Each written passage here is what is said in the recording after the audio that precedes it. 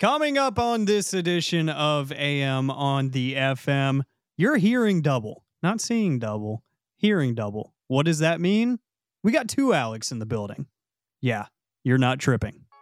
Sports, entertainment, music, and so many types of chaos, all on the same wavelength. It's AM on the FM. Indeed, it is. Welcome on back. I know it's been a bit of a hiatus. Had to get the mentals right. Busy life. But you know how it goes. We start off AM on the FM podcast edition. Instead of a question of the day, we got a quote of the day. The quote is, February is the time that you put the evil eye and the pride aside, from Aubrey Graham, a.k.a. Drake, from Slime You Out. Because I'm just on that kind of energy lately. I can't go into details because I really don't have details. I'm just feeling that way. And if you haven't caught on, a lot of the time these quotes of the day from AM on the FM end up being Instagram captions at Alec on the radio. Should check me out there. It's the end of February, so you know what that means. My once a month post is coming up here in a matter of days. So go check me out and follow me on TikTok as well. I'm actually going to start posting on TikTok because it is very useful. But I mentioned it that you're hearing double. You are absolutely hearing double because we have two Alex in the building today. The Creators Corner is back. We're going to start having guests on the show again. And we start with KRLD AM producer extraordinaire, podcast host, all things New Orleans Saints, NFL. He's your guy and can make you laugh along the way. His name is also Alec, but it's not Alec Medford. It's Alec Salas. He is in the building. What's up? Name twin. How's it going? Thanks for joining the show. Appreciate you as always. What it do, baby? But no, seriously, Alec, appreciate you having me on. We've been talking about doing this for a minute, and the schedule's finally lined up to get this done. So I'm excited, my dude. Two Alex, two different Mansfield schools, two different colleges in Texas, and we are now under one company in Dallas for radio. So we did it, my guy. I know, it's like everything was the same, but then it was all different in terms of school, and now it's all the same again. So, yeah, we are quite literally radio brethren. Yep.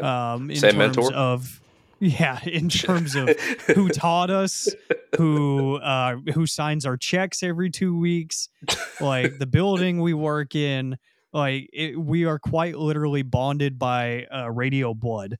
So, it was quite the shock value when I realized that there was another Alec in the building.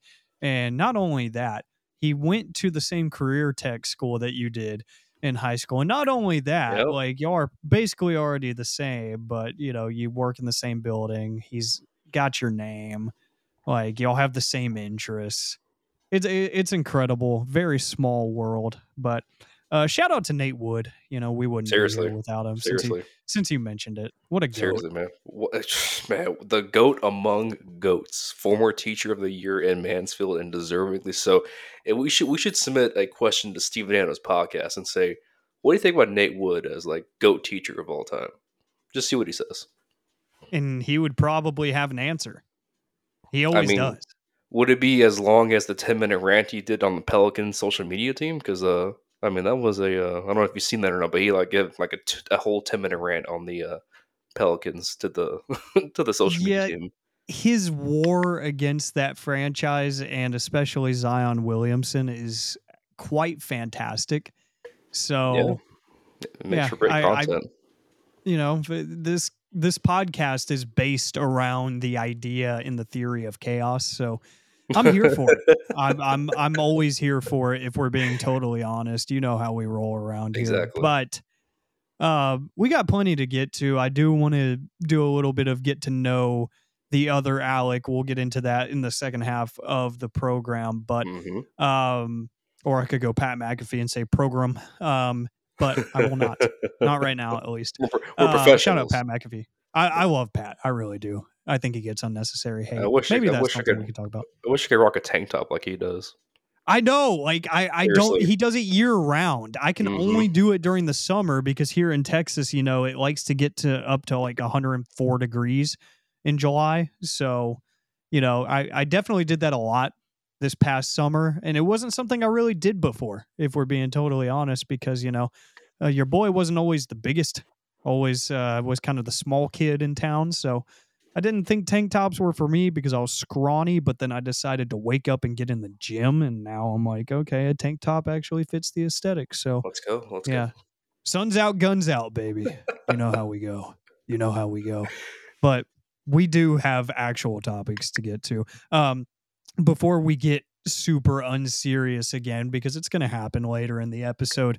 Some stuff, obviously, I mentioned that we have similar interests, and one, very common interest at the top of both of our lists is the NFL and football in general. But this time of the year is always interesting to me because a multitude of reasons. One, there's no games going on, obviously, but two, the fact that there's no games going on, but there's still plenty going on around the league and plenty to talk about.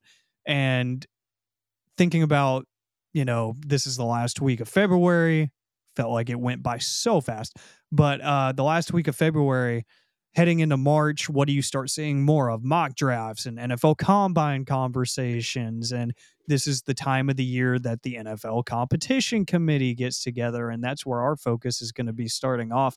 This episode is the competition committee getting together, and rules and rule changes are being proposed by various teams. This happens each and every year.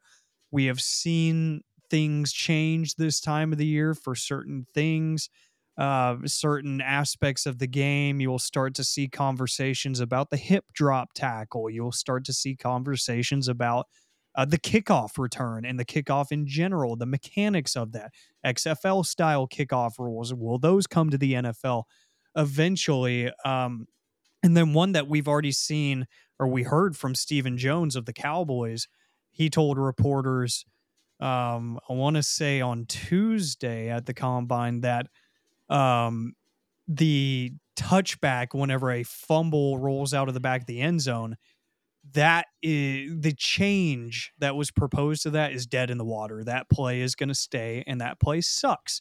So that's not cool. But you usually see things like this happen where, especially the world of social media will get really caught up on something like this needs to go. And then the league is like, nah, we really don't care. And that is your friendly reminder that Twitter is not a real place.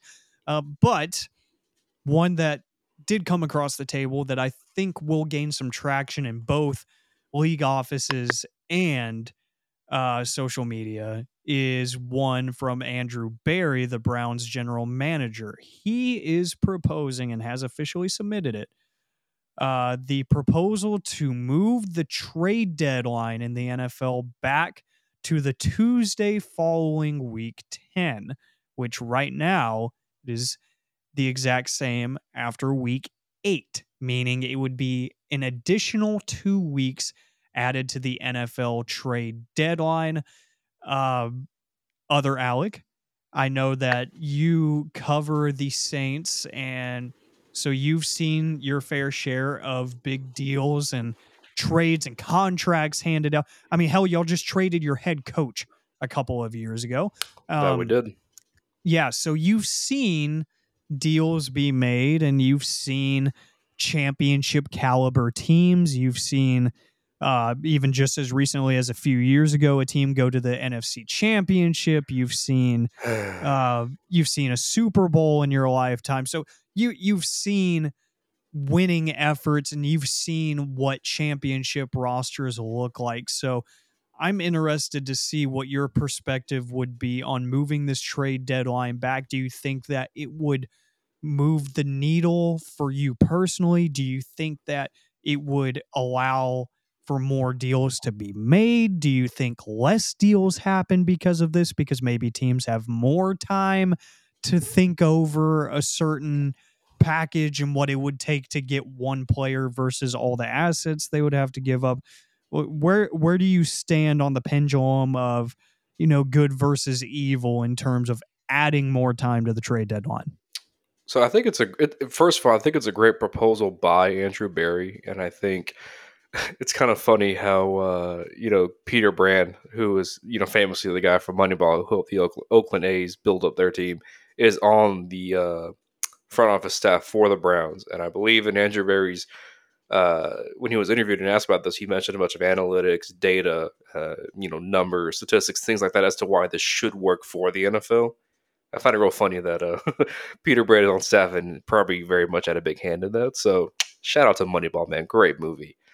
Um, Amen. but facts. But I think to the point you were making, I think if you were to extend the deadline by a couple of weeks, which it should have been to begin with, because you extended the regular season by a week to make it 18 weeks versus 17. I think it's great. I think this gives teams more opportunities to try and make big swings for big players, especially when normally at the deadline, which is kind of close to the halfway point of the season, you kind of get a better idea where teams sit record wise. So if there's a team that is, obviously at the halfway point, going to be looking towards next year more rather than the second half of the season, if there are some talented players that they're going to try and ship off for future assets, whether that be players or picks.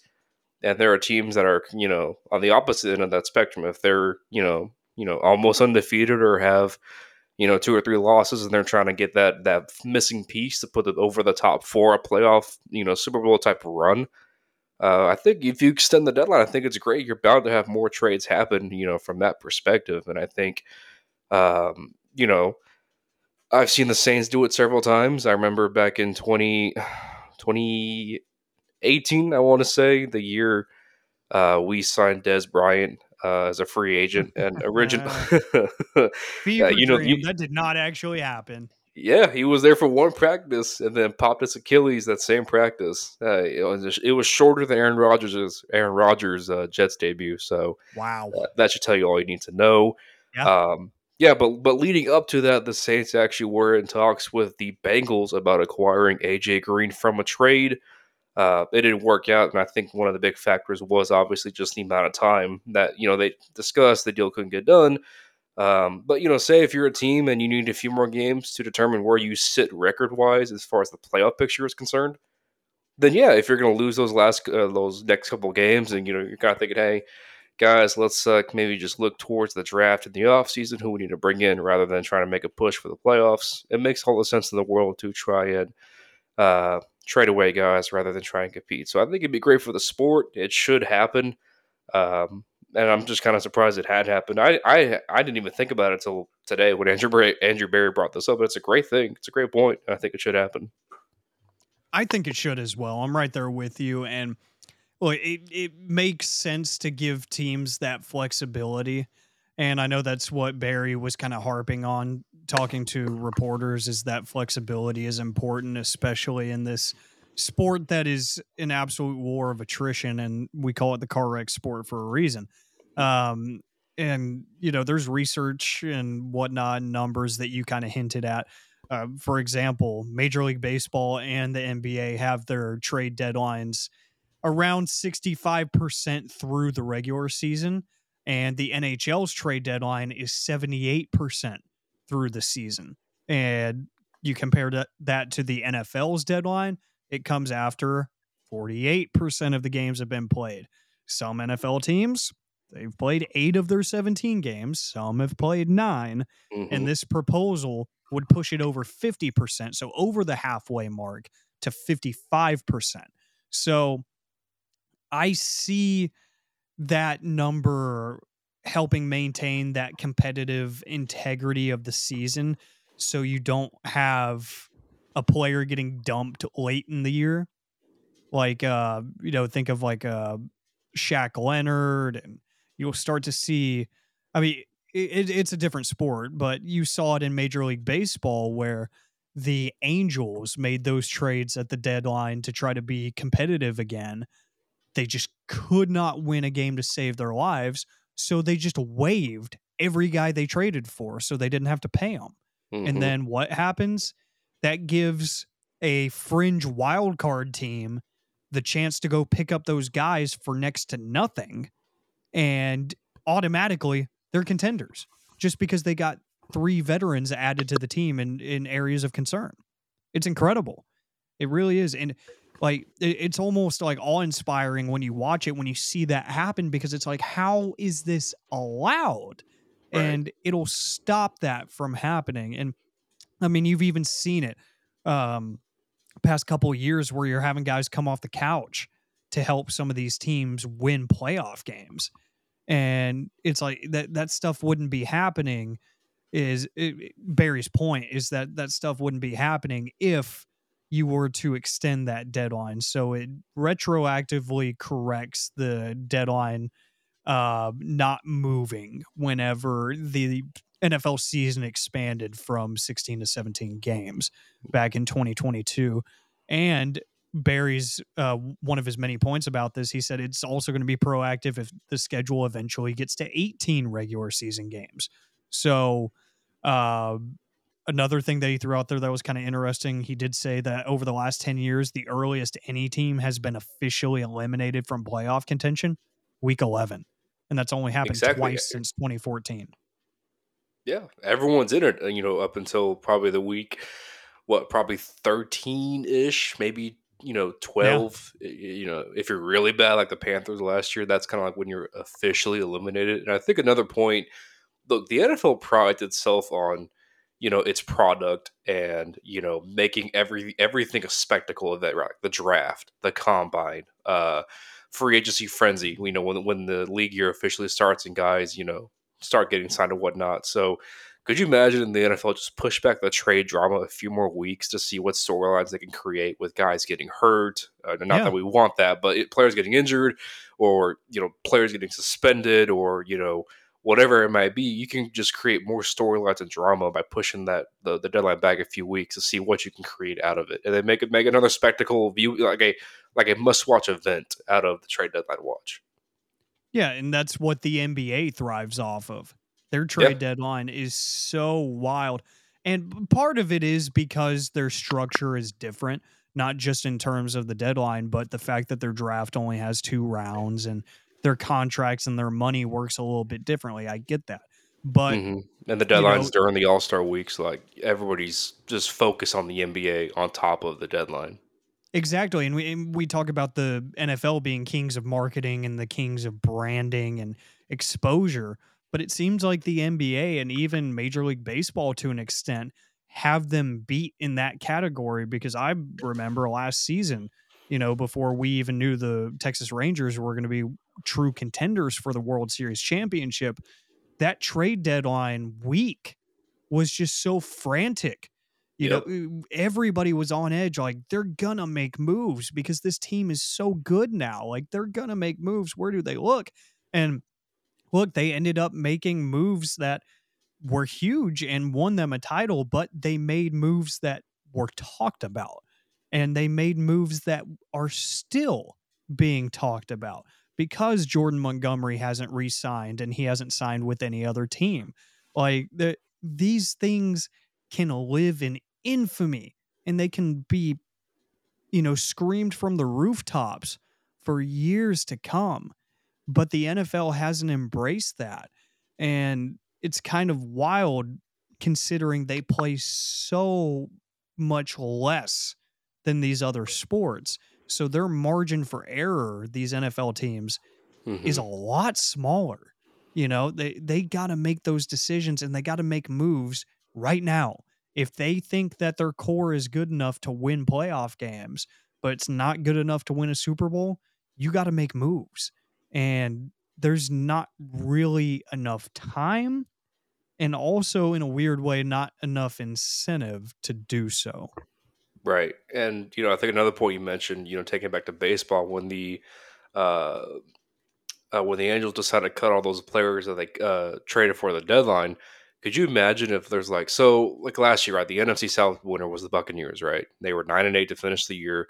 They got hot towards the end of the season. Could you imagine if they went out and traded for some star defensive player, offensive player right before they got hot to really make you think, wow, the Bucks really could do something here, despite them being 9-8 and winning the NFC South, which was kind of viewed as like the worst division in football, or like the Texans with CJ Stroud. Like they got hot in the second half of the season. And could you imagine, like, holy crap, they have all this young talent, a great young head coach. And if they had gone out and traded for, like, say, a Saquon Barkley on a 1-year rental because the Giants obviously weren't in contention, right? Like, could you imagine the just the monstrosity that could have happened, with pushing these fringe wild card, slash, maybe 7-6 win division team winners to like that next level. That would have been that quite literally would have changed the complexion of the entire postseason. So, yeah, I mean, I see the logic behind all of this, and Barry even said, like, they asked him, the media did, when he proposed this, like, what is the the pushback on this? What's the downside? And he said, I can't even tell you because I don't see any reason why people would disagree with this. I do think that if this goes to vote to the owners, I don't think it'll be unanimous, but I do think it'll pass just because of what you said. How can we continue to make spectacles? Mm-hmm. How can we continue to build events? Because, I mean, look at us right now. Literally, look at yourself in the mirror and realize what you're doing right now. You are talking about the NFL when we are weeks removed from the Super Bowl, and we have Major League Baseball spring training going on. We have NBA basketball. We're in the back half of the regular season when things are getting important and getting tight. And we're not talking about that. We're not talking about the Stars making a playoff push here in Dallas. We're not talking about the NHL. We're not talking about college basketball, any of that. We're not talking about college football, to keep it in the same sport. We're talking about the National Football League at the end of February. This is what the league wants. And if the league really wants it, they're going to move this deadline back to create more pandemonium. That's the only option. Exactly. And I think, again, like Andrew Berry said, what exactly is the negative connotation about moving the deadline back a few weeks? Like, who does it harm? Like, there's no situation where you kind of look at this and go, this would be stupid. There's no way you should do this. Like, there's no way whatsoever.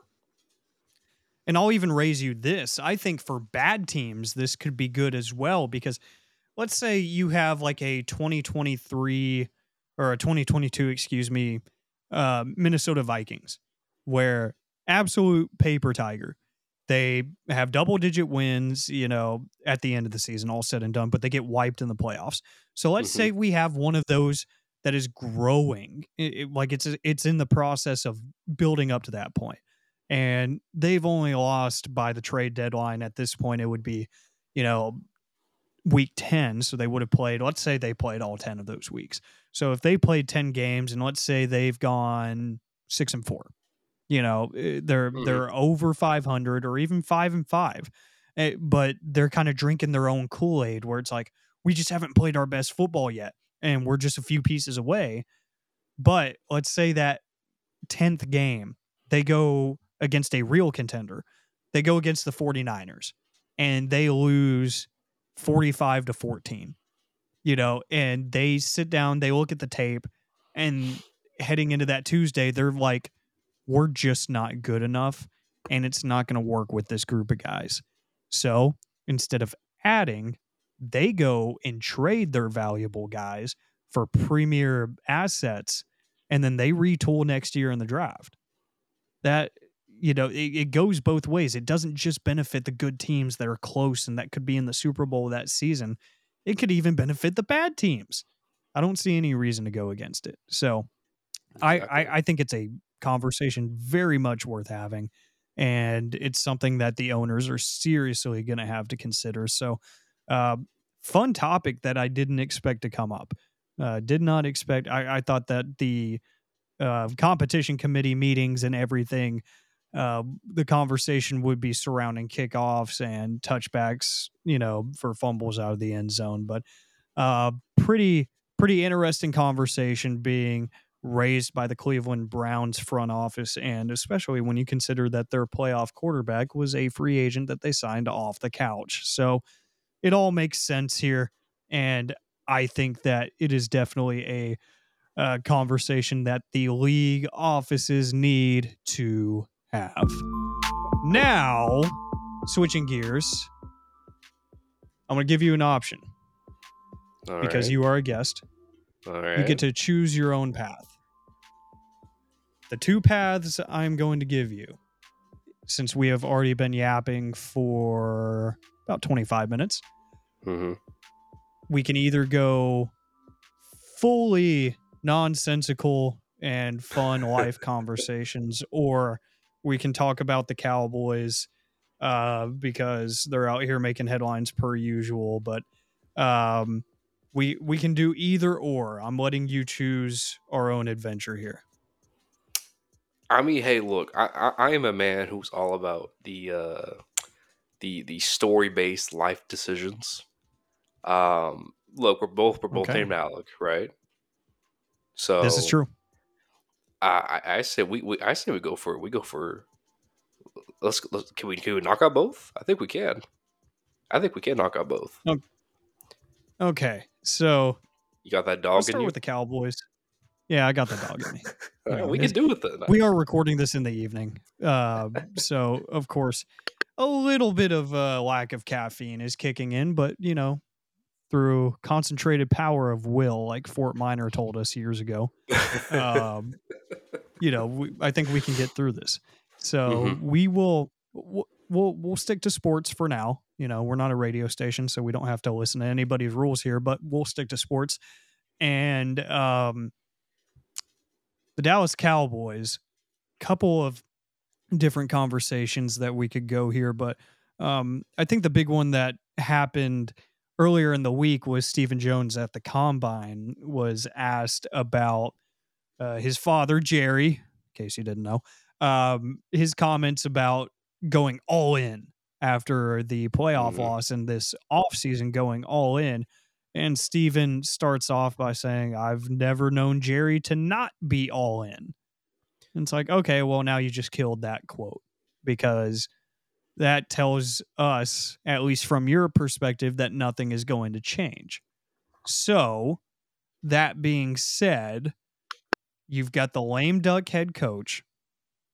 You had to go scrape from the bottom of the barrel for a new defensive coordinator. And that's not a shot at Mike Zimmer. That's just, uh, it's fact of the matter because you've got the 1 year head coach.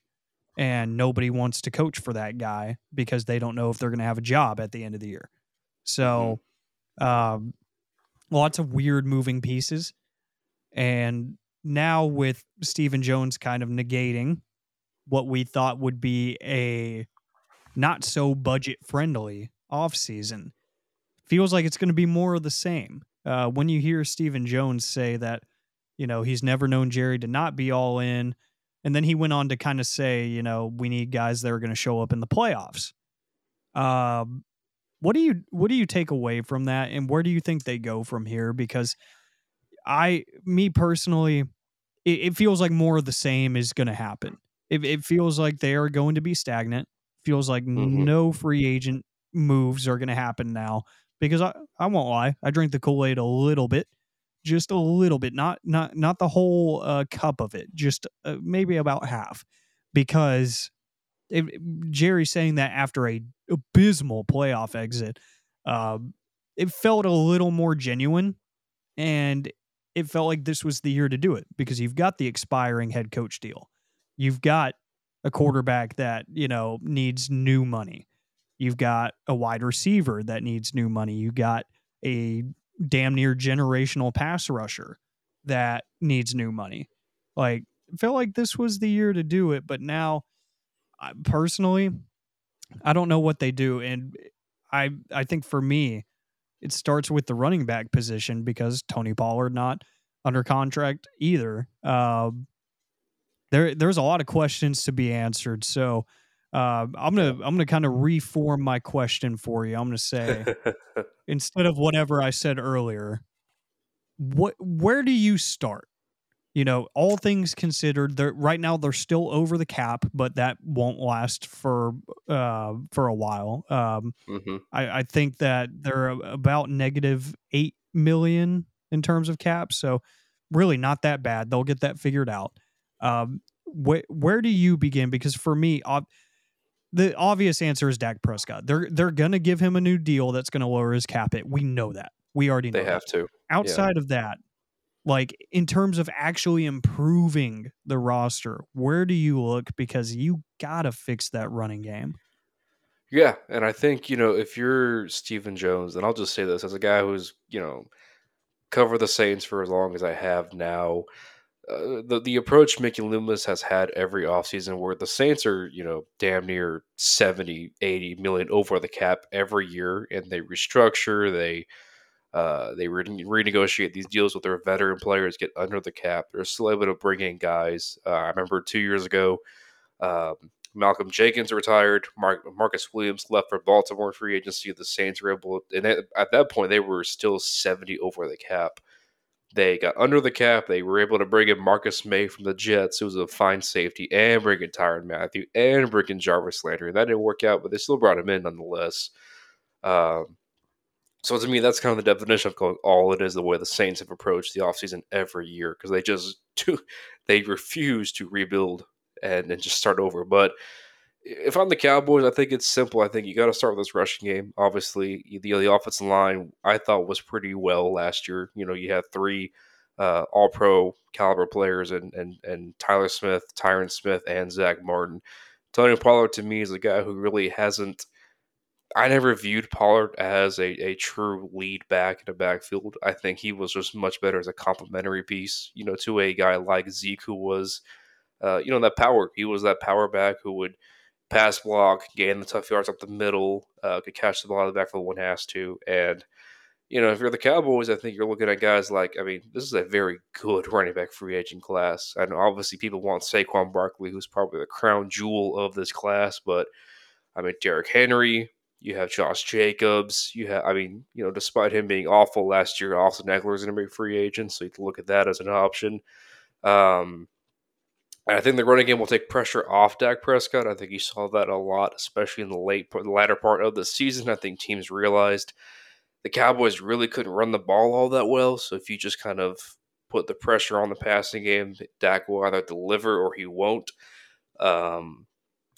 It's tough because for me, from at least from my perspective, Alec, and you would know this better than I would, but it seems like the Cowboys are almost they're scared to play with house money in the sense of the salary cap. I've seen the Saints go they will convert nearly or over $100 million in cap, get under the cap, and then still go out there and be aggressive and sign in the guys that they want. And the Cowboys, when they're 20 over or when they're 20 under the cap and they have the money and the flexibility, they get scared. They won't run the credit card. And I just never bought into the idea of them being, quote, all in because every year, like you said, it's the same thing every year. And, I think in those earlier, like 2000s, you saw Jerry try and go all in, by, trading for Roy Williams, the wide receiver.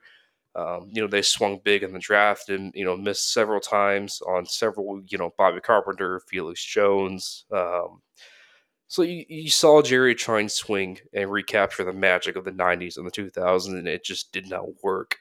And now you're seeing Steven, play this much more safe, conservative, build through the draft, sign some, cheap veterans, low risk kind of guys. And, it's gotten you 12 wins, but you just need to be a little more aggressive to get over that hump. And maybe that is bringing in a Saquon Barkley to this offense to really give Saquon probably the best line he's had in his career and put him over the top. But it's going to be tough, and you're going to be stuck. Like Dak is going to be here at least for the next couple of years. When you redo this contract, so it's tough. But I think you have to start with the run game because that defense. I don't think it's tough. I don't think the defense is going to be as good with Dan Quinn gone. That's just a matter of the fact. So. The run game is going to be a key. You have the offensive line, I think, on paper, assuming Tyron comes back. So it starts with the run game. Go get your crown jewel running back, whether it's Derrick Henry, whether it's Josh Jacobs, whether it's Saquon. That's going to help you. That's going to put you over the top, I believe. I agree, and I just don't see them going that direction. That's what makes me so upset. Yeah. Because I think that's the right answer. And it's kind of weird because that's what the Cowboys' identity has been for a long time is, some sort of great running game to complement whatever quarterback is under center, and they love to pay running backs. But Yep. it just feels like they won't do it because it's not going to be one of their guys. And look, I would love, like, go get you a King Henry, go get you a Saquon. You know, Saquon and Jacobs are going to be really tough because it's going to be Yep. multi-year deals for top market money. I could see the King Henry, the Derrick Henry. I really could. And I could see Tony Pollard coming back. The reason I could see Pollard coming back is because it would be like a 2 or 3 year deal. And looking at some of his market projections from people that are way smarter than me, he's barely going to make top 10 money in terms of per year salary. So if that holds true and he were to be like the number 8, number 9, number 10 highest paid running back in the NFL on a 3-year deal that's not fully guaranteed, I'll take that because it's going to be less than what he was making on the franchise tag. He was making like $10 million on the franchise tag for 1 year.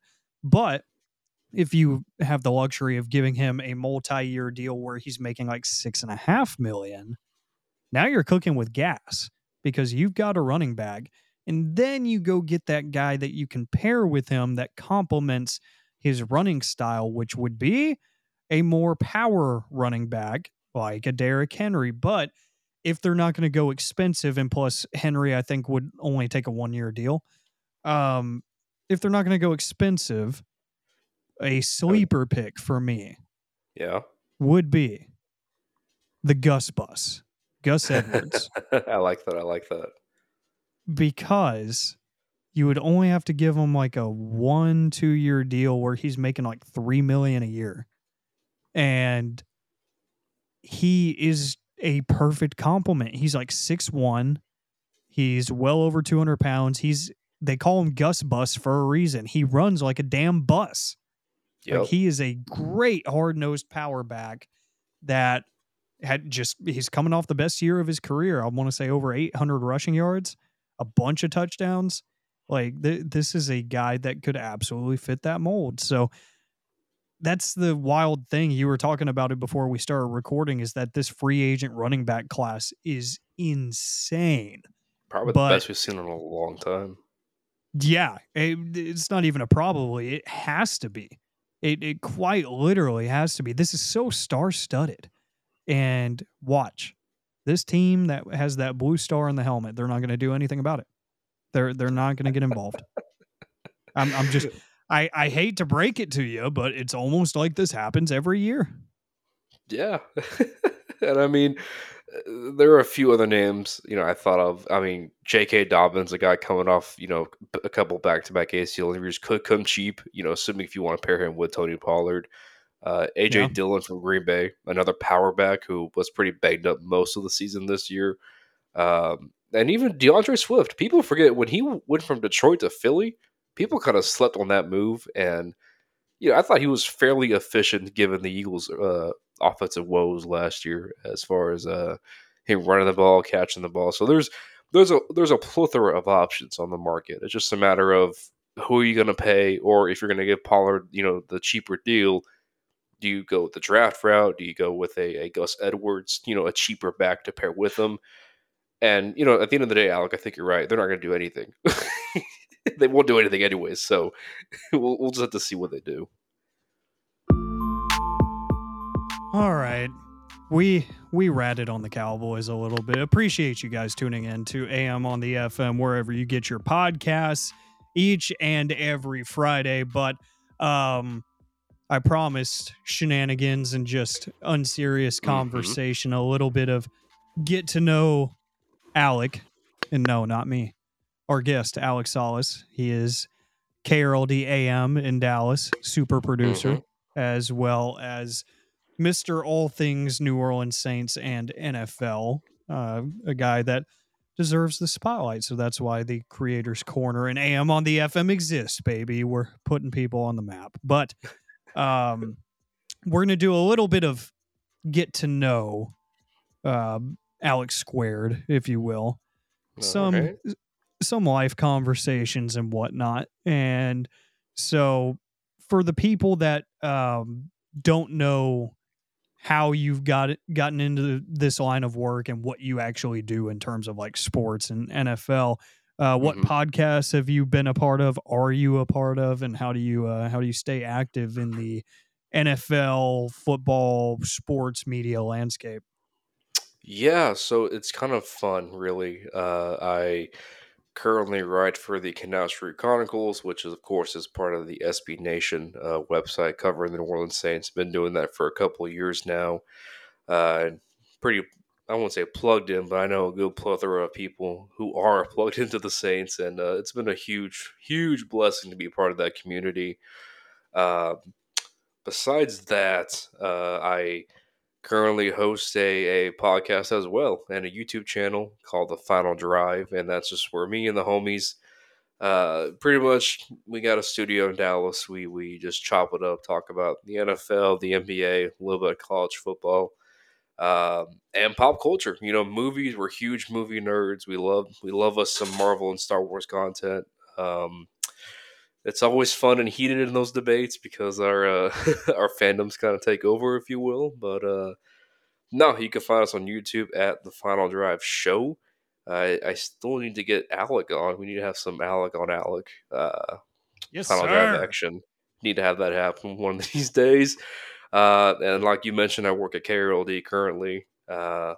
Producer. I've had a handful of things go on the air, which is always a fun treat to have happen in the day. And that's man, I think that's about it. I'm kind of boring compared to the other people you probably talk to, but You just gave like a laundry list of things that you do, and you're like, I'm kind of boring.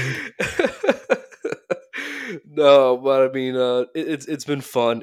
Obviously, I'm sure we've both heard this quite a bit from our our professors in college or people in this industry. It is definitely a grind, to say the least, and you got to do the grunt work. You got to do the holidays, the weekends, the overnights to kind of get where you want to be. And I think both of us still are trying to do that grind. We're not quite where we want to be yet, but we're very much on the right track. And like you said, we share radio blood, brother blood, nonetheless. So I'm just excited to be on this journey with you in the same building, Alec. I know. New building soon. Hey, Um, hey, hey, hey, yeah, yeah, about yeah. time. It yeah, it is incredible that, same name aside, we are on the same journey, trying to achieve the same goal. And uh, like you said, it's an odd place of, knowing that you're nowhere near where you want to be, but you know that you're very much in the right direction. Right. um it's very odd, and trying to explain that to people is always a field trip, just because you kind of got to be in it to understand it, Mm-hmm. and it's not like saying we're better than anyone, it's some exclusive club. It's just like, I'm sure this happens in other fields too, but it's like, man, I have my foot in the door, and I'm pointed in the right cardinal direction. I gotta weave my way through all the obstacles, and we're trying our best. So that's why we're podcasting and whatnot, but having a good Yeah. time doing so. And you did mention, before we continue the live talk, you did mention Star Wars. Mm-hmm. Um, Yeah. Yeah. I did see earlier that Ahmad Best, aka Jar Jar Binks, Mm-hmm. uh, he posted a picture of himself wearing a motion capture suit, Say less. I'm saying sold already. I'm sold. saying that he is working on a new Star Wars project. Quote, just when I thought I was out, they pull me back in. End quote. So We're still back.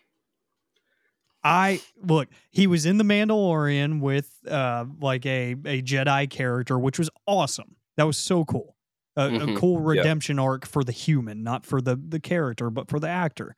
But he's wearing a motion capture suit, which means either one of two things: animation or CGI.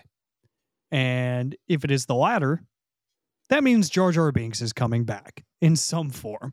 So, me personally, I never understood the hate. I never did. Seriously. Seriously. So, I'm happy to see this. One, for the actor himself, for the human himself, because he deserves it. And two, the character deserves redemption. Like, I don't hate Jar Jar Binks and I do don't like you said, I don't get the slander Jar Jar Binks gets. I really don't. In the Phantom Menace, he's goofy. He's just that's what he's comic relief. Let him be comic relief. That's what he is, And I understand Palpatine kind of plays him in the later movies, but still, like he's just the goofy side character. Let the man be in peace. And it feels like most stories have comic relief, They do. So I don't know why he gets the unfair rub of It's you're doing because too much, you're I'll tell you dorky. I'll tell you why he gets the hate. It's because of the how do you say the older Star Wars fan base just hates the prequels for whatever reason. Yeah. It's Yeah, well yeah. I I kind of get it. Not the hate, but I get the dislike because growing up, I was not a big prequel guy. But as I got older, I started to really appreciate them because the fact that they Exactly. are prequels, but they Hmm. literally came out after the rest of the story. They're So, made for us. yeah. So, like, I started to appreciate the fact that they backtracked and they successfully did so. So, I have no problem with Jar Jar Binks coming back, or really just any Star Wars projects here lately just have me intrigued because I feel like they've been knocking it out of the park with everything they've done recently. So I'm excited. I'm excited. I mean, like you said, I think Star Wars was something that was real lackluster when Disney first acquired it. And, as of lately, they've really gotten it right with their projects and their animated projects as well. So, um, I'm very much intrigued as to what Ahmad Best is up to, as far as what why he's in that capture suit. Because if it's Jar Jar, then just sign Misa up, as they say. Woo, Sign sign me Misa, up too. Yusa up. See, I told you he's a man So, of many talents. He's a man of many talents. I so am excited. I am ecstatic, to I'm be for it. frank. I am Yeah, I'm here for it. for it. And you mentioned animated shows too. Bad Batch new season coming out this week as well. So all It's gonna be kinds of so stuff to look depressing. forward to in the world of Star Wars, and I am not ready for the pain that I'm going to feel in that season. No, it's gonna be so depressing. I'm not ready because half those clones, actually, all those clones aren't even in the projects after. So, Yeah, yeah, they're all about to die. yeah. They're Clone Force 99 is all but done, and Yeah. I I just remember the pain I felt at the end of the final season of the Clone Wars. That was just, oh man, I was Let me get so your opinion sad on whenever I this. saw what's up. Let me get your opinion. So, in my opinion, I think the best Star Wars project thing Disney has done. A lot of people will tell you it's Rogue One. In my opinion, I think it's the last season of bringing back the Clone Wars. I think hands down, that's the best thing they've done with Star Wars since Disney acquired it. I wholeheartedly agree Yeah. because they nailed the story. Like everything just fits so well. The timing of it all, the Yep. pace Yep. was Yep. excellent. How it was an entire season of a show that fit into one movie. The exact timeline of one movie. It was incredible. It really was. I thought they planned it out so well, but two, the emotional toll that season took on my brain was incredible. I mean, the final episode where you're seeing Vader in the snow just staring at the Ahsoka uh, clone helmets. That's Mm-hmm. just that hurt. It really did. And then seeing like Rex having to fight back the urges to, shoot Of Order Ahsoka. 66. Yeah, it was, oh man. I'm just like, it's replaying in my head now where Rex was literally like shaking. I'm like, oh my God, an animated series has me about to cry. Peak television is what, and I think I remember in the Siege of Mandalore, like when Obi-Wan is talking to Ahsoka, and he's like, any information we learn from Dooku, we cannot learn. And I'm like, huh? And he goes, because he's been killed by Anakin. And I was like, oh my god, it's episode 3. It's playing out right now. And he's going to find Yeah. Grievous on Utapau. I was like, oh, dude, they really, like you said, they put a whole season into the span of a movie. It's intriguing. Dave Filoni is incredibly good at what he does. And I'm excited for what's next for the franchise. I'm excited for movies to start rolling out again. I really am. It feels like it's been forever because it quite literally has been. So I'm excited for the franchise. I really am. I agree. And I'm also excited because this week the next wave of Lego Star Wars adult like diorama sets are coming out, and there's a MIDI scale Millennium Falcon, and I am so excited to go pick that up. You got your eyes on that So one. excited. Yes, there's 3 MIDI scales coming out: the Millennium Falcon, the Invisible Hand, and the Tantive. All some of the most iconic ships. And I showed you back when I was actually using my camera during this recording. One of my shelves, I have a bunch of Lego shelves. One of them has the MIDI scale Executor, and I have the MIDI scale Death Star. So I'm trying to get that MIDI scale collection up to speed. And those new additions are going to be fire. Cannot wait. I love Star Wars, man. I love it. I do. live I have for a this. tattoo for a reason. So it's just, it's wonderful. I love being a dork. I really do. Really, dude, let me tell you. So, like, last year when I got my tax refund, the first 2 things I bought, hands down, a replica Obi-Wan lightsaber from the Kenobi show. I had to have it because Obi-Wan is like my favorite like character, like almost all Same. time. And then I got one of those like fully functional Iron Man helmets. Like it retracts, and God. it's voice activated, and like it lights. It's so cool to have. Yeah, I do have to come over more. That's what I'm hearing. That's what I'm hearing. You're absolutely right. Hey, man, we can make a day out of it. It's just like I love being, like you said, I love being a nerd. It is just like back in the 80s, it may have been fun to pick on nerds, but now we rise. We really are. Like some would argue yeah. that like it's one of the more attractive personality traits, just because you have interests and you actually have motives Passions. outside of just talking to women. So yeah, like you got something you're passionate about at the end of the day. All right. Speaking about life decisions and whatnot,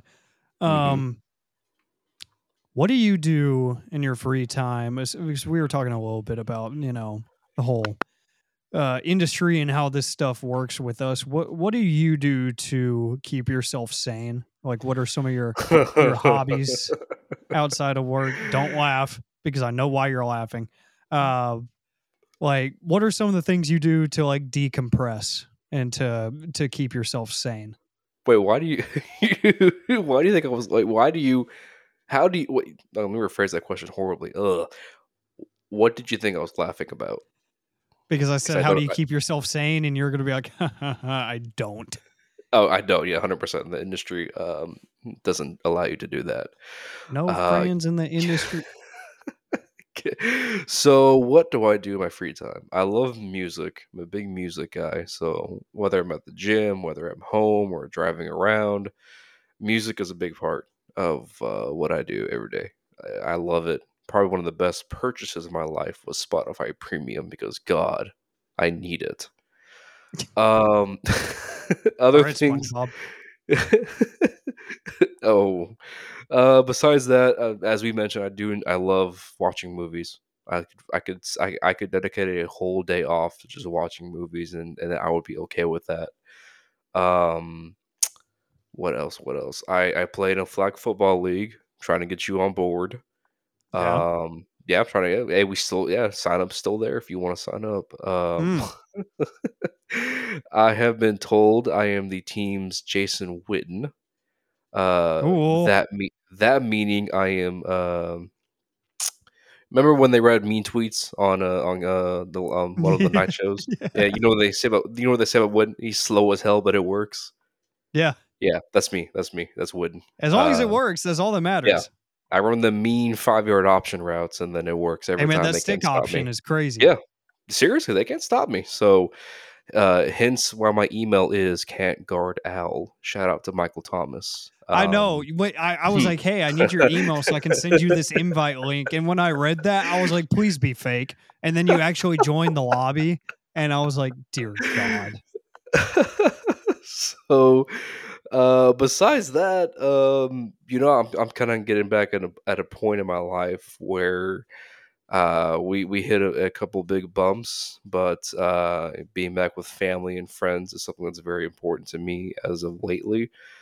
So any opportunity to hang out with friends, going out, doing whatever, it's just a blessing now. So yeah, it's been good for my mental health, all things like that. So it's good to have friends and go out and do stuff. Get away from the stress of the job, get away whatever the job might be. Um, get away from that. Just enjoy the people around you because it sounds real morbid, but I mean, at the end of the day, you don't know when the next day is gonna be your last. So just live every day to your fullest. Do what you love, and just enjoy life, man. Because I mean, we really are only here for a given amount of time, and we do not know how long that time lasts. So do what you want with who you want and enjoy it. Toughest lesson that you've had to learn since adulthood has been what? Man, oh man, that's hard. Um, Uh, I'll give the listeners the spark notes because I think you know a lot more about this behind the doors. But I was with someone for a long time, and it ended up not working out. And at the end of the day, I think we both were at fault for it not working out. But I just got to a place mentally, emotionally, spiritually, even physically where I just was at my lowest and I just felt like crap every day. And I was working three different jobs, one of those being at KRLD, and took a step back, got away from, a lot of that. And, again, just got back home with friends and family. And, um, you take it one day at a time, but as long as you're with the people you love and who care about you, then you can get through whatever you're getting through. So just have a good supporting group around you who will, be there for you, and you can do whatever you want. Support systems are absolutely integral to Agreed. anything in life. Agreed. And A- I don't think And just no, I was just saying, just know, Matt, for you're a part of that group for me. So just that's how much you mean to me, homie. So real love to you there. and likewise to you. It's not, like, I think the industry tie helps because we understand each other a little bit Hmm. more. But at the same time, I think because of that, it's helped the human aspect of getting to know each other has been, it's been great. And I think Hmm. that it didn't really hit me until after I became an adult, and especially in the past couple of years, like, I lost my mom a couple of years ago, and seeing how um, big my support system was when I didn't realize it was quite literally breathtaking just to see Yeah. the overflowing support from even people that I don't even know.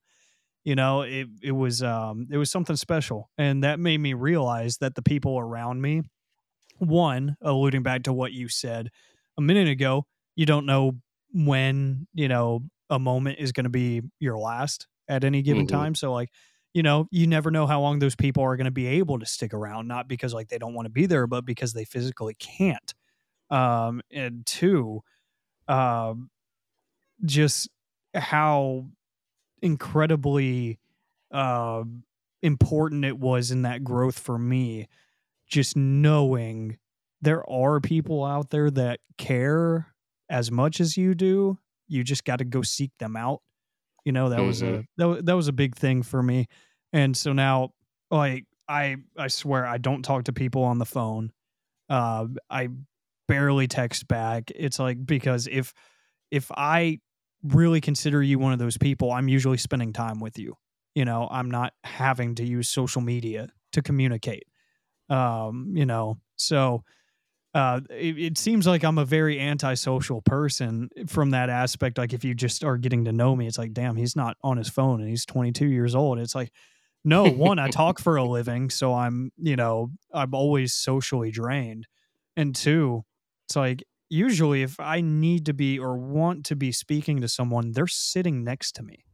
So uh, that's been big growth for me, because I was very much, especially like heading into my like age 18 year, it was like social media presence was everything. Like, I was just dominating social media, growing my Mm-hmm. follower count and getting stuff to go viral and whatever. Now it's like the priorities have shifted. I'm just trying to be with my people as much as I possibly can. And that's why I borderline get annoying with it. So, um, it that's probably been the biggest lesson for me. It all comes down. I feel like most people's biggest lesson always has to tie in to relationships and the people that you choose to put around you, and it's just some sort of variation of one of those topics. And I think we kind of we didn't help the stereotype there, but I think it's important, just It's because true human too. interaction is really, really big in life. If you didn't know, you kind of got to talk to people to get places. So very important stuff. And the big question that I love asking, because it Mm-hmm. can go so many different directions and a lot of people don't even know how to answer it for a good minute, is, interpret it as you may, are you Mm-hmm. happy? Okay, so I can answer this pretty quickly compared to your other guest. Yes, I am, and I say this again, tying back to uh, kind of my previous situation that you know about. Yeah, for a long time, I really wasn't. I was in such a rut, probably the lowest point of my life. And when I kind of got away from that situation, I came back home. Uh, I saw my friends a lot more, my family, and focus on the one job being at KRLD full time now.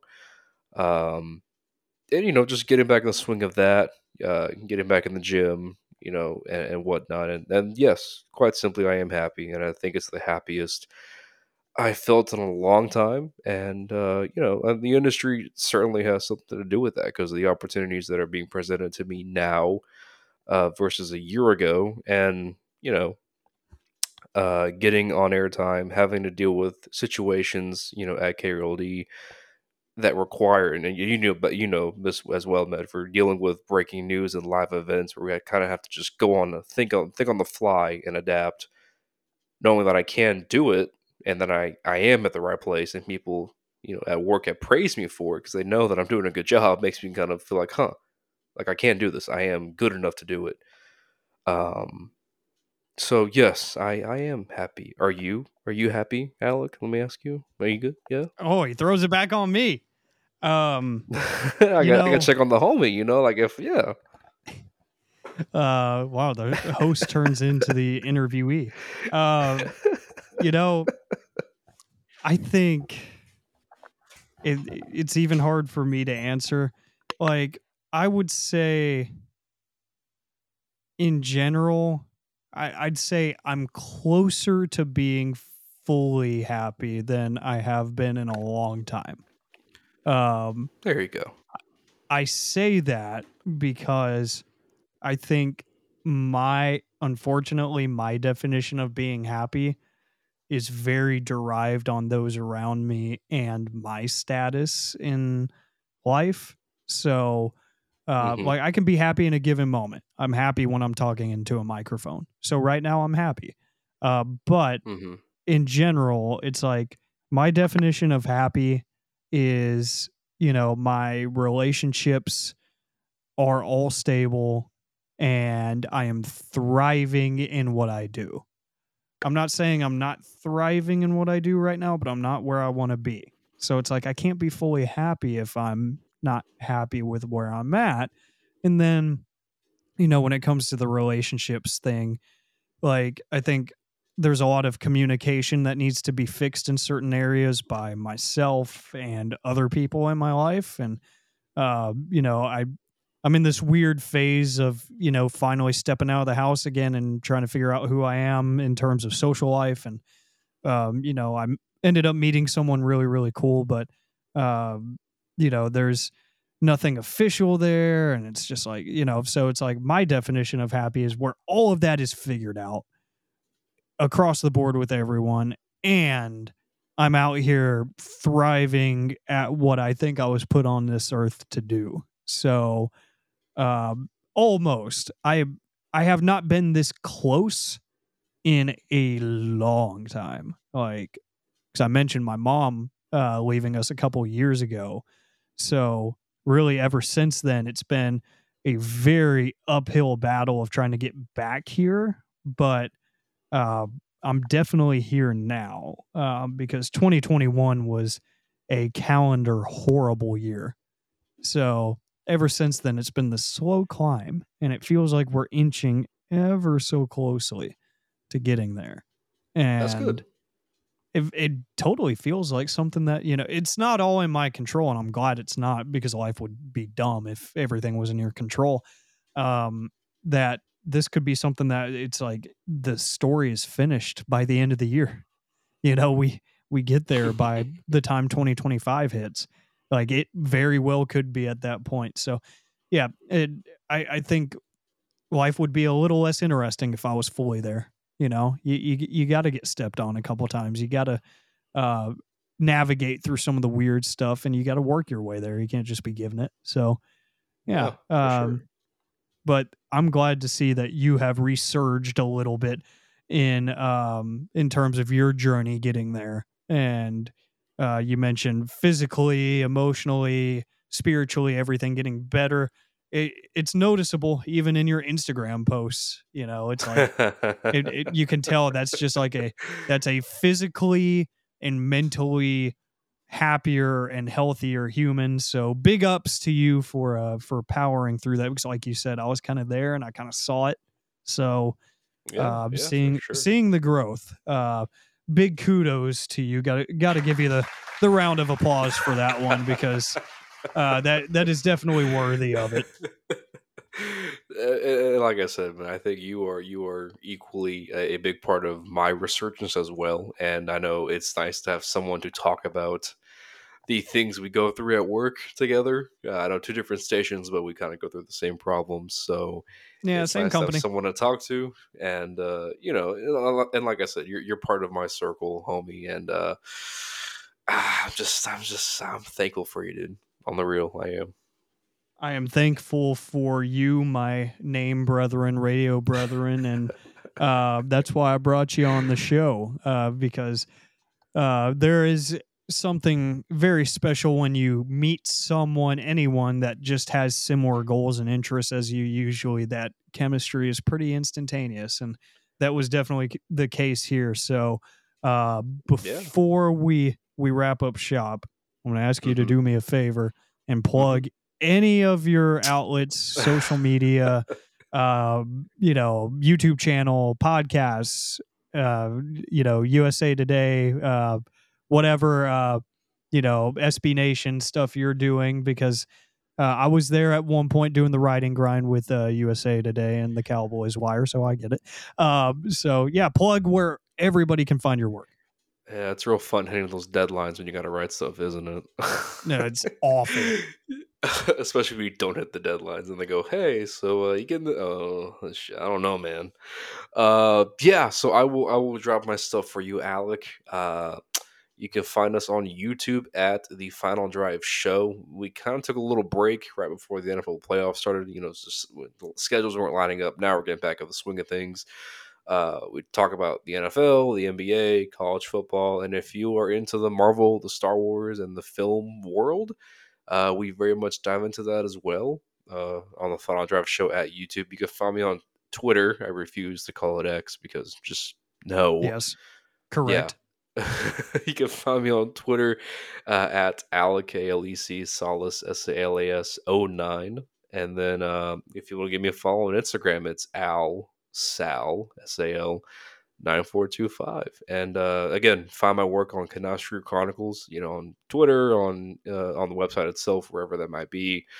And I'm a Saints fan in Dallas, so if there are any Saints fans in Dallas, just hit me up and let's chat about Derek Carr and Dennis Allen and how fraudulent we are. There should be plenty of those. And usually this music means it's time to go. I usually give my spew. I say the music means it's time to get out of here, blah, blah, blah, AM on the FM, But this is going to be very much an if you know situation. I think I have a bit of a better way to send us off here because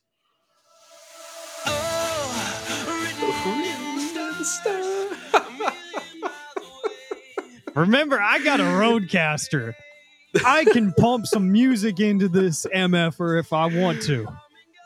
The 2010s jams, man, they just hit differently. They just hit differently. They just do. This is how we're going to ride off into the sunset. For Alec Salas, my dear friend, thanking him again for joining the program. My name is Alec Medford. This has been AM on the FM. Wherever you get your podcasts each and every Friday. And just remember that AM on the FM is HIM. Until next week, take care of yourselves. Tell somebody you love them. Catch you next time.